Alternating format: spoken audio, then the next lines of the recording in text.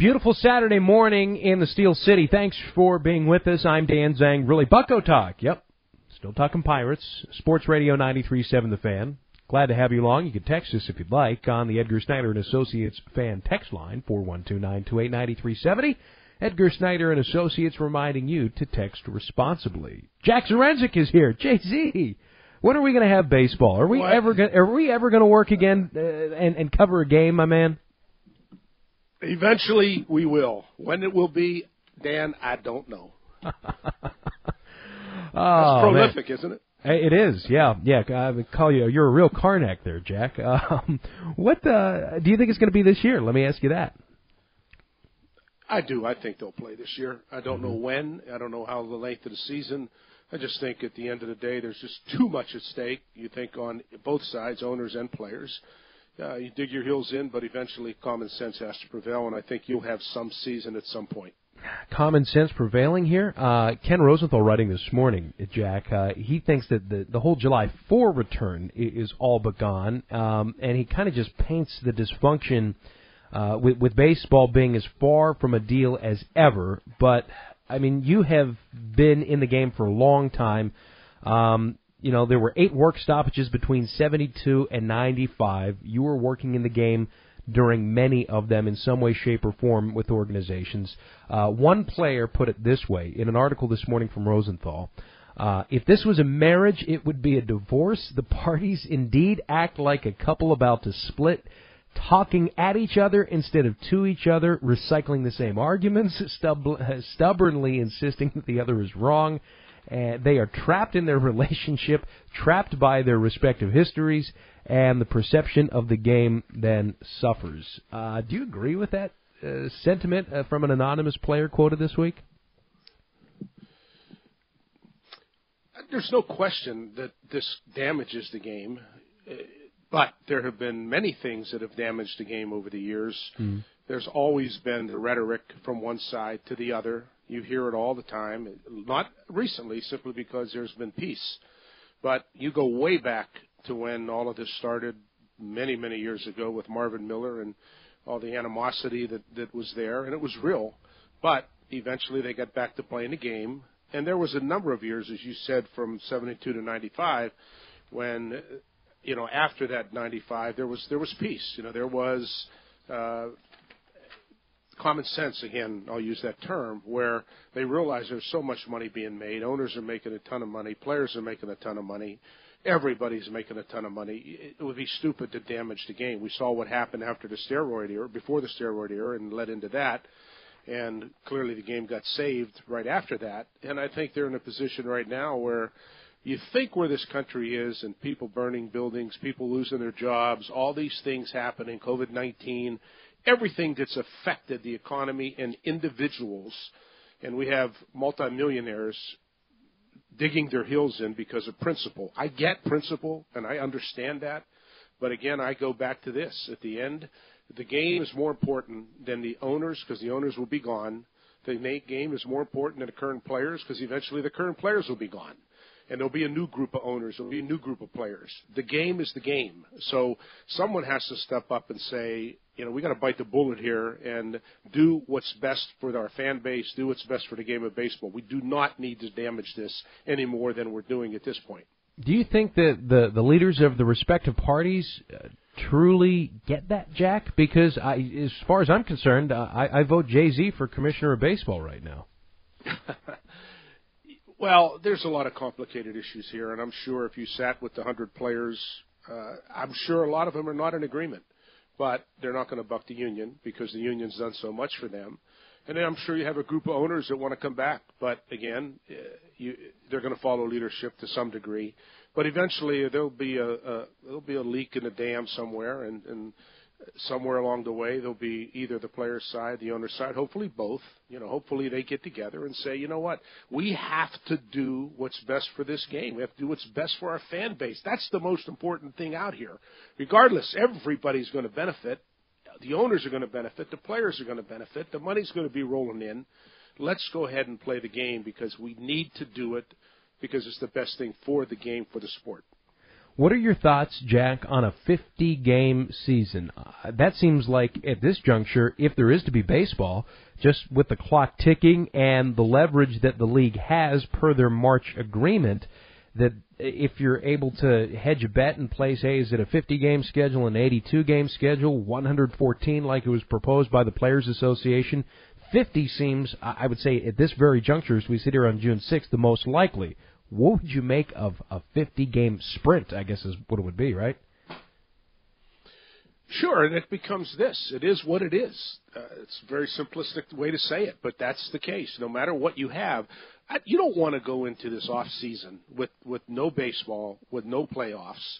Now you have total chaos, because now what happens to players that were going to be free agents, what happens to service time, many, many issues that are way above my head, in terms of I'm not behind closed doors, so I don't know, what are the major issues behind closed doors. But at the end of the day, you've got to have some kind of season to carry you into the following season. You've got to have something where the fans can hang their hat on and say, okay, at least we finished, we got through this. Okay, maybe it was a 50-game season, but we played baseball. Let's get ready for spring training next year, because I got a condo down there in Bradenton, Florida, that I can't wait to get to, and I want to see spring training games. You got to end it on a good note, is my point. Absolutely. Well, so then I'll redact this one quote. In Rosenthal's article that he wrote, it's really funny. As a matter of fact, I'll tell you on the other side of the break here, so do stay with us. One thing I will ask you, Jack, is if you are to play 50 games, do certain players become more valuable? We can discuss this when we return, or what does a roster need to look like if you are playing a 50-game schedule? Because obviously rosters and clubs are constructed for 162. So, from a former general manager's perspective, do you do anything differently? Do you load up your club with X type of players with X type of characteristics or skill sets to try to be able to sprint? Do you put sprinters on your roster as opposed to some of these marathon runners? I don't know if that's practical, but let's discuss that when we return. Hey, folks, 93.7 The Fan teaming up with the Pittsburgh Knights to give you a chance to take on the best Madden 20 players from around the Madden 20 Fan Open. It's presented by SchultzFord.com, Pittsburgh's #1 online Ford store. Not only will you be testing your skills against high-level competition, you'll have the opportunity to take down your favorite fan hosts on the virtual gridiron. So just go to 937thefan.com/Knights to register now and then play your way through the Open qualifier on June 20th. Be back in a moment.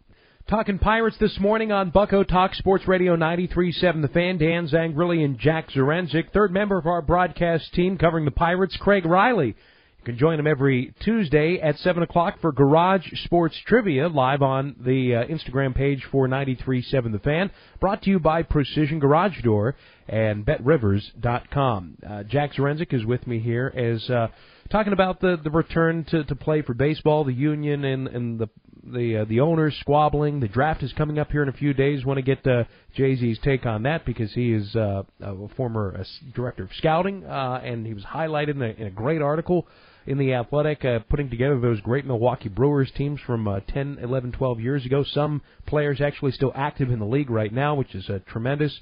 But what I wanted to ask you, Jack, before we went to break is, the likelihood of a 50-game season, I think, seems most likely, given where players and owners are at this juncture and where we are at on the calendar.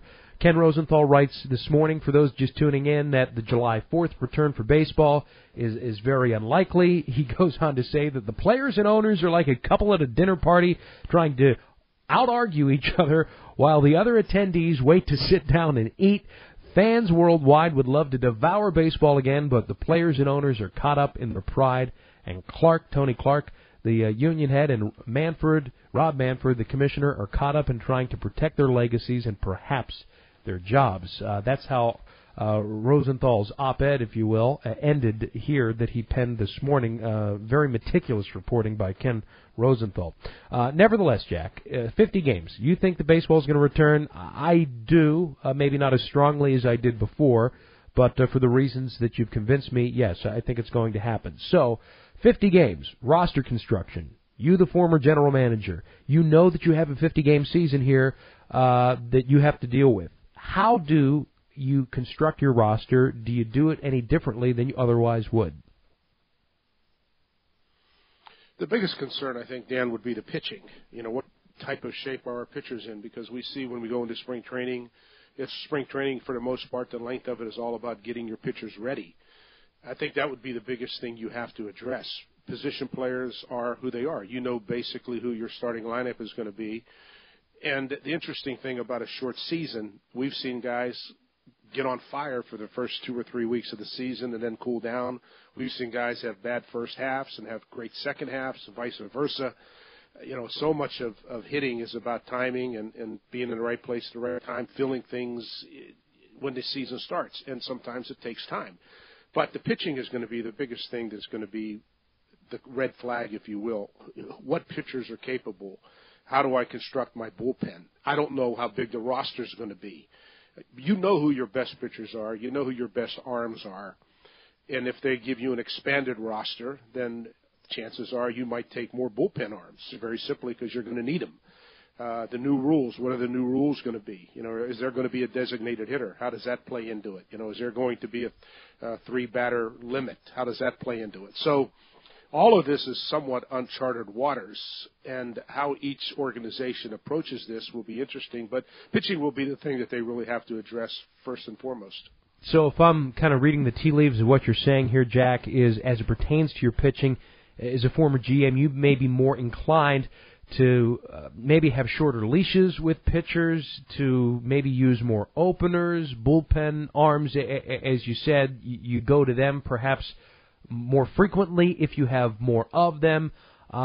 It sounds like your soft tossers, your lefty ground ball pitchers that are your fourth, fifth men in the rotation. They might not necessarily be as valuable in a 50-game season. You might have to consider it almost like a long postseason in some respects, right?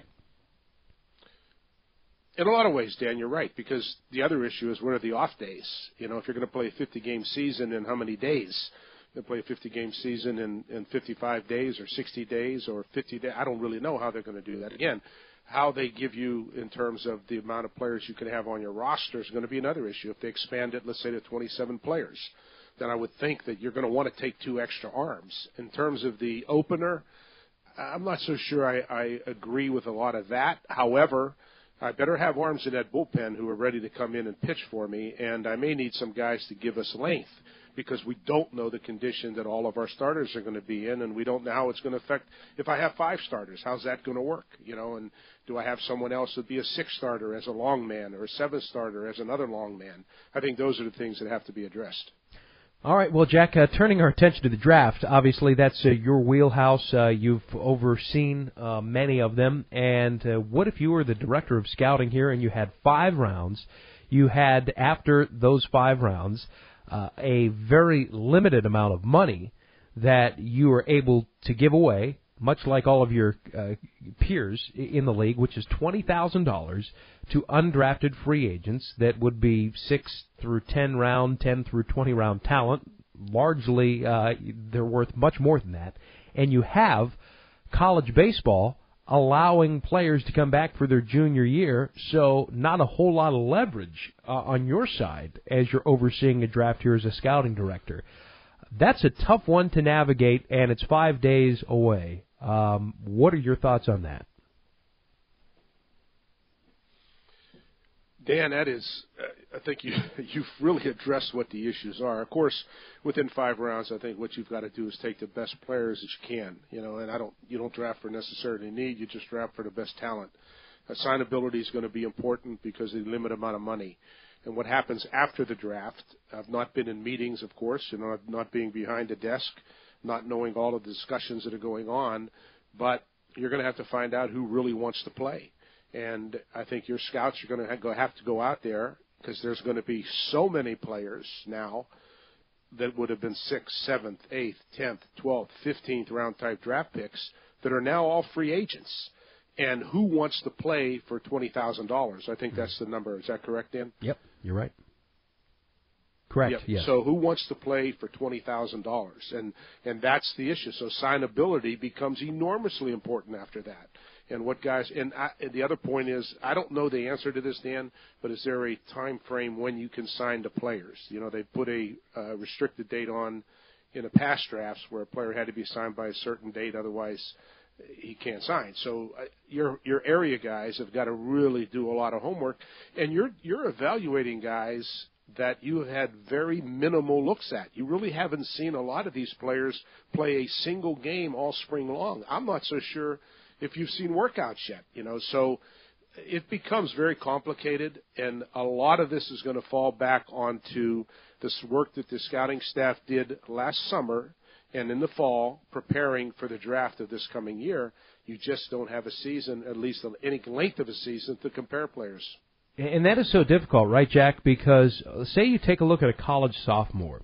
They play at the Cape Cod level, and they go to their junior year. A lot of times, Jack, correct me if I'm wrong, your college baseball junior year is when you see just this enormous leap. That step forward that you take as a player largely happens from a college sophomore season to the junior year. They'll just come onto the scene.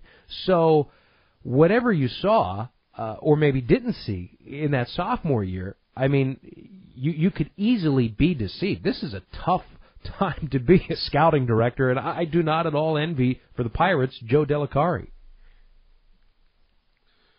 What's interesting, Dan, is there's been a big change in the game, let's say, over the last 10 years, and there have been general managers with certain ball clubs that would have loved to have sat behind a desk and ran a draft.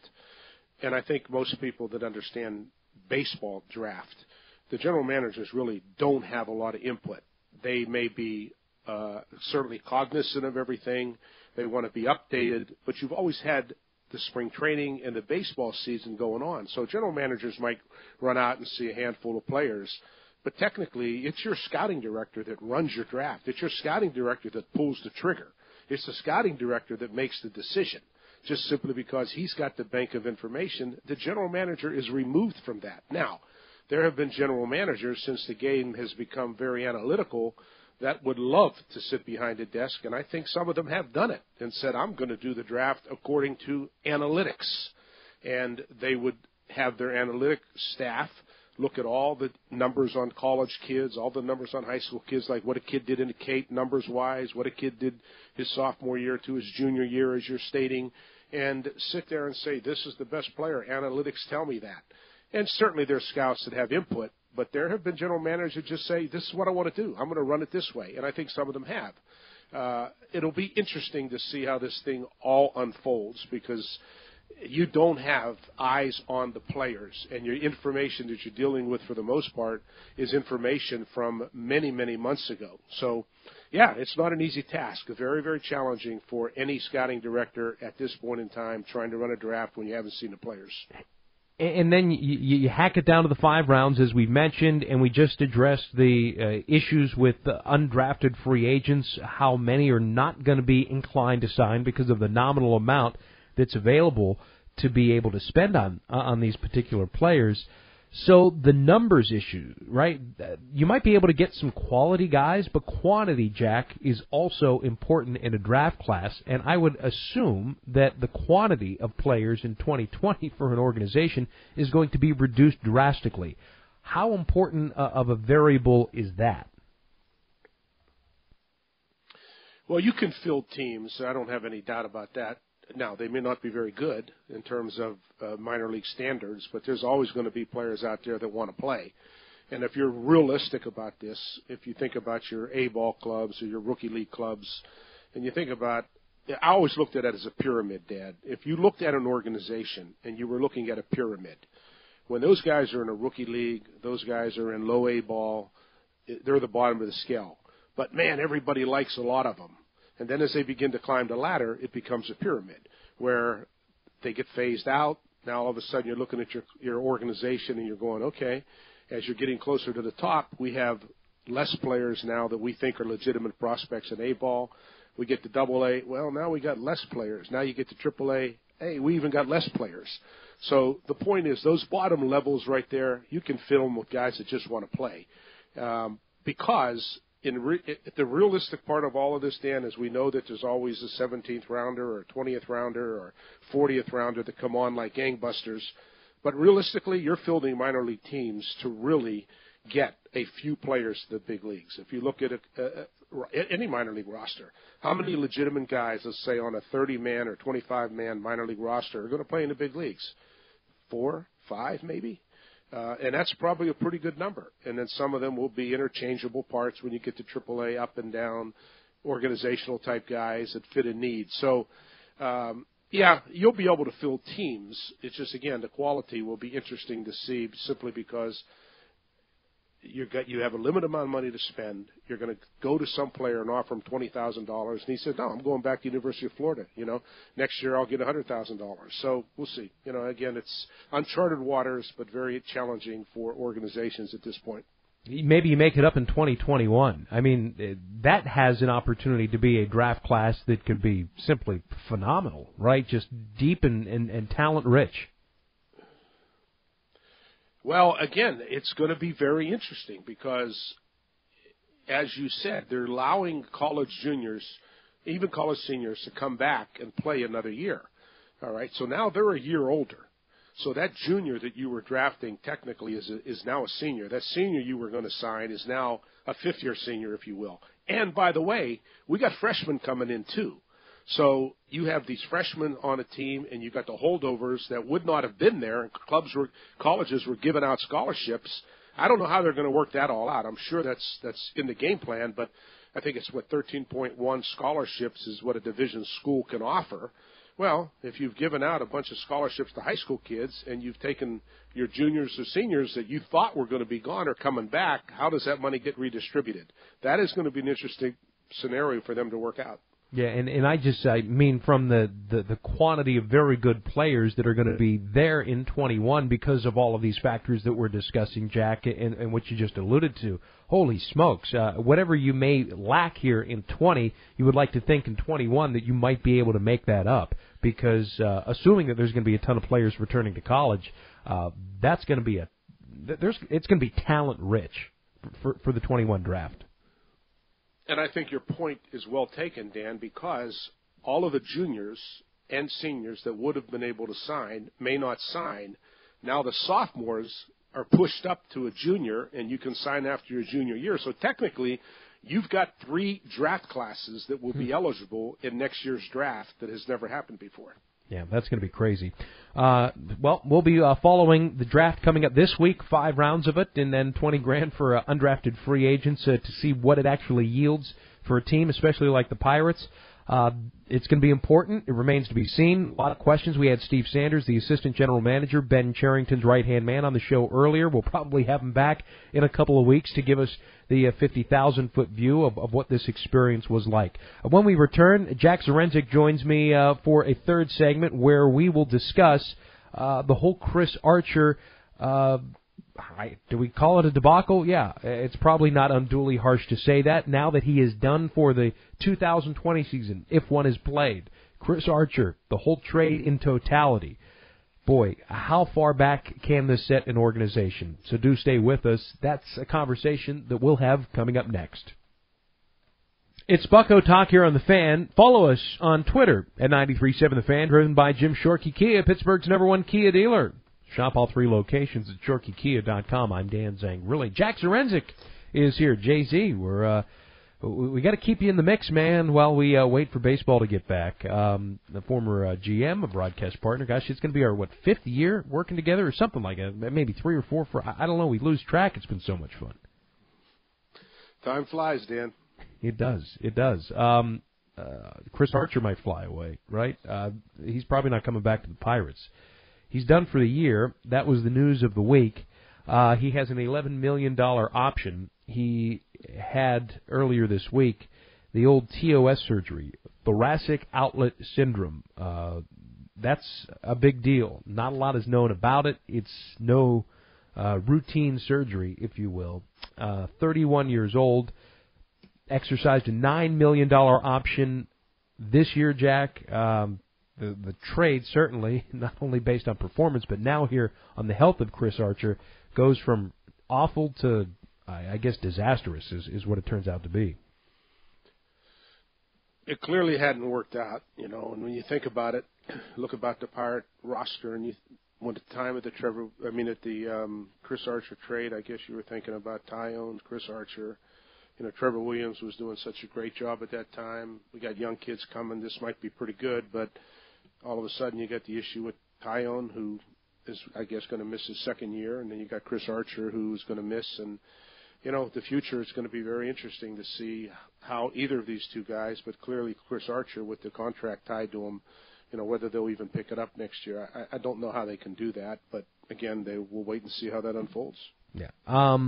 How much can a trade like this set an organization back, Jack, when you really put all of your eggs in one basket, you pay such a steep price to get Chris Archer with the three players that you put in there? How cataclysmic, and I don't know if that's unduly harsh or hyperbole there, but I think that's a word that comes to mind when I think of this deal. How far back can that set an organization? Well, every general manager in baseball has had good trades, and every general manager in baseball has had trades they wish they could do over. Unfortunately, you can't. The price that they paid for Chris Archer was extremely high. I think you look at the three pieces that they gave up, that was a gold mine for Tampa Bay.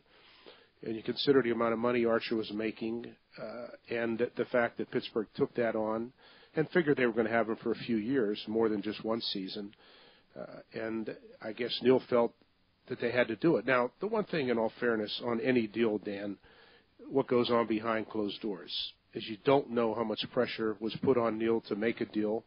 You don't know if it was Neil's decision that he convinced those above him or those above him were pushing for him to do something. You just really don't know those. And all of those things play into a lot of deals that are made.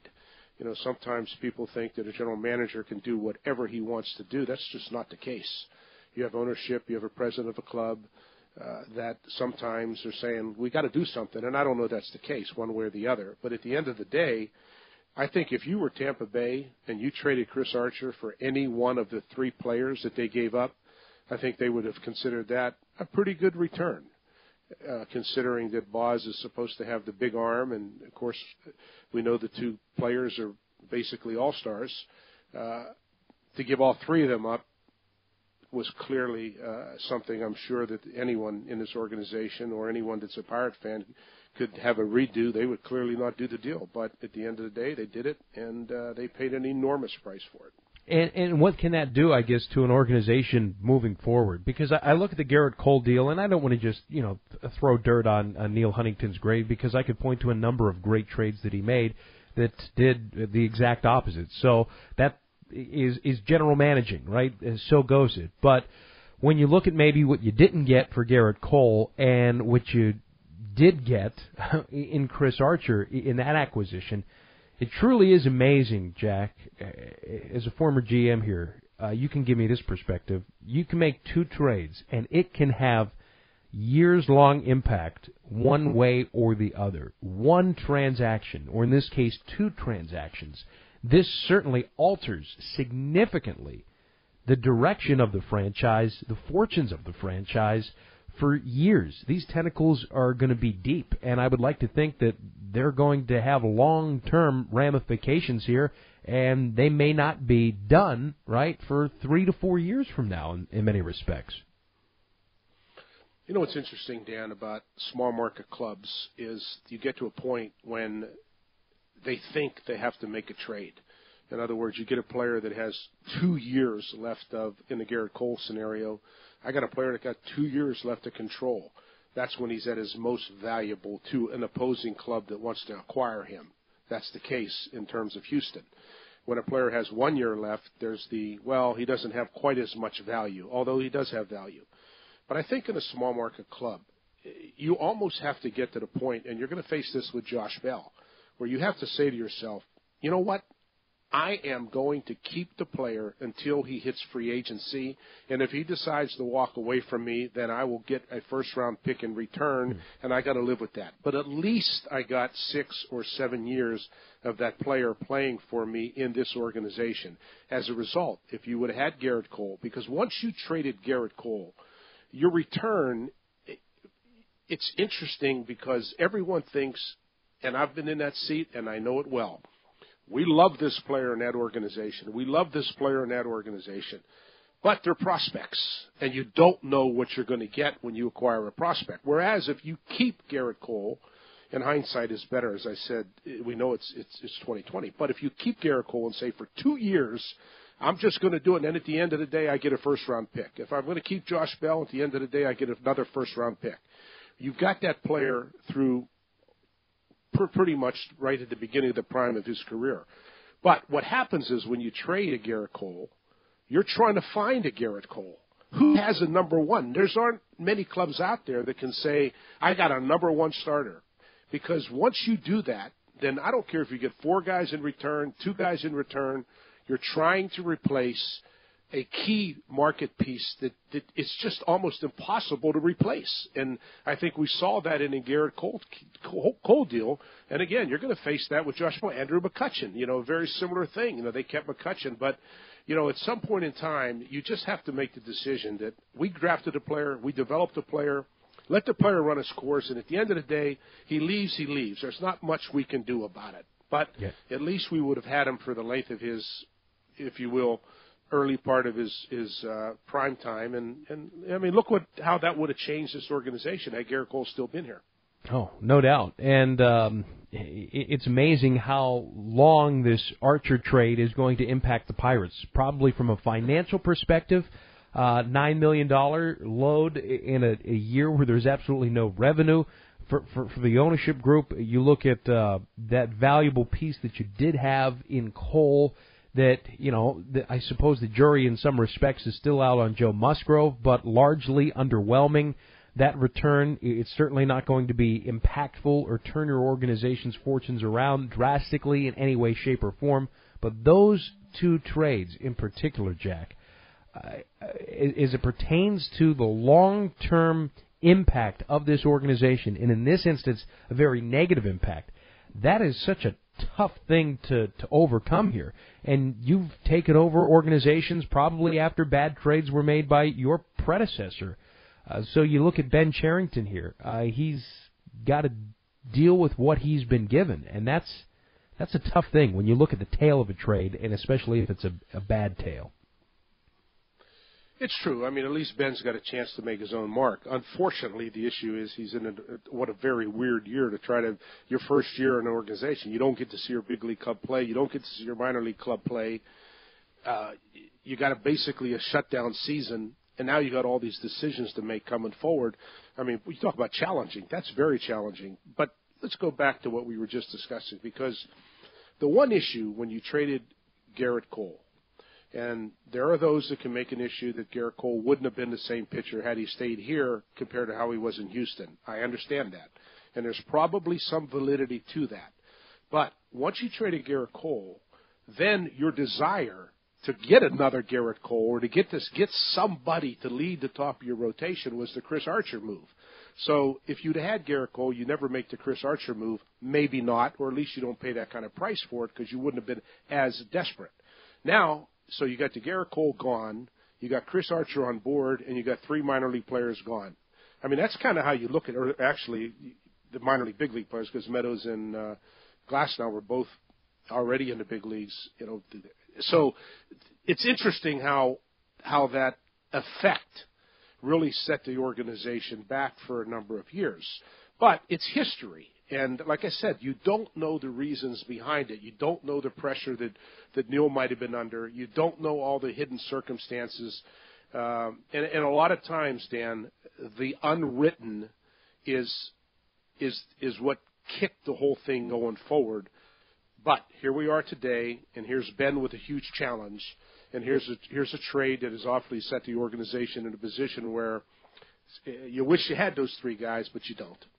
Jack, from a 50,000-foot view here, how do you assess the Pirates organization? And what do you do with this year? I mean, how do you make yourself better? How do you take a step forward? Does it feel like, in many respects, a lost year? Give me just the general analysis on the 2020, if there is to be, Pittsburgh Pirates. Every club is in the same boat. So when you're looking at all 30 Major League Baseball clubs, the question you asked applies to all 30 ball clubs. So Pittsburgh's in no different scenario than any other ball club is in. They have the same questions that Pittsburgh has. You don't know who your young guys are. Your minor league players aren't developing because they're not playing. But at the end of the day, here's the answer. You win with talent. You don't win with philosophies, and you don't win with luck, and you don't win with any other issues, or whatever it is. You win with talent.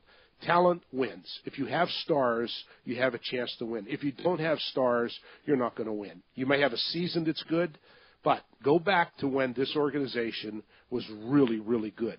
And you look back at when they had the lumber company and start naming, you can start riddling off every one of those names. You could go back to when Pittsburgh had Bonds, Bonilla, Van Slyke, Bell. They were stars. Then you go back to the recent past, and you've had McCutchen, who was the MVP of the league, and other players surrounding him. If you don't have stars, you are not going to win. And in a small market, you have to develop your own stars because you're not going to have the finances to go out and bring them in. So where are they right now? Somewhat void of stars, if you will. Clearly have setbacks as well. But I think if you look at the club on the field right now, maybe you like Reynolds a lot, and I do, but I don't think you can look at any particular player on this club right now. Maybe Josh Bell to some degree. But you can't look at it and say, we got stars. We got all-stars. And all-stars win for you. And I think that's what the organization doesn't have at this point. Yeah. And any on the horizon, that remains to be seen, probably doubtful. Jack, appreciate it. I hope we're doing games here sooner rather than later, and if not, we'll just talk about if and when there are going to be games. How about that? Dan, enjoyed it a lot. Best to you and your family, and thank you for having me on.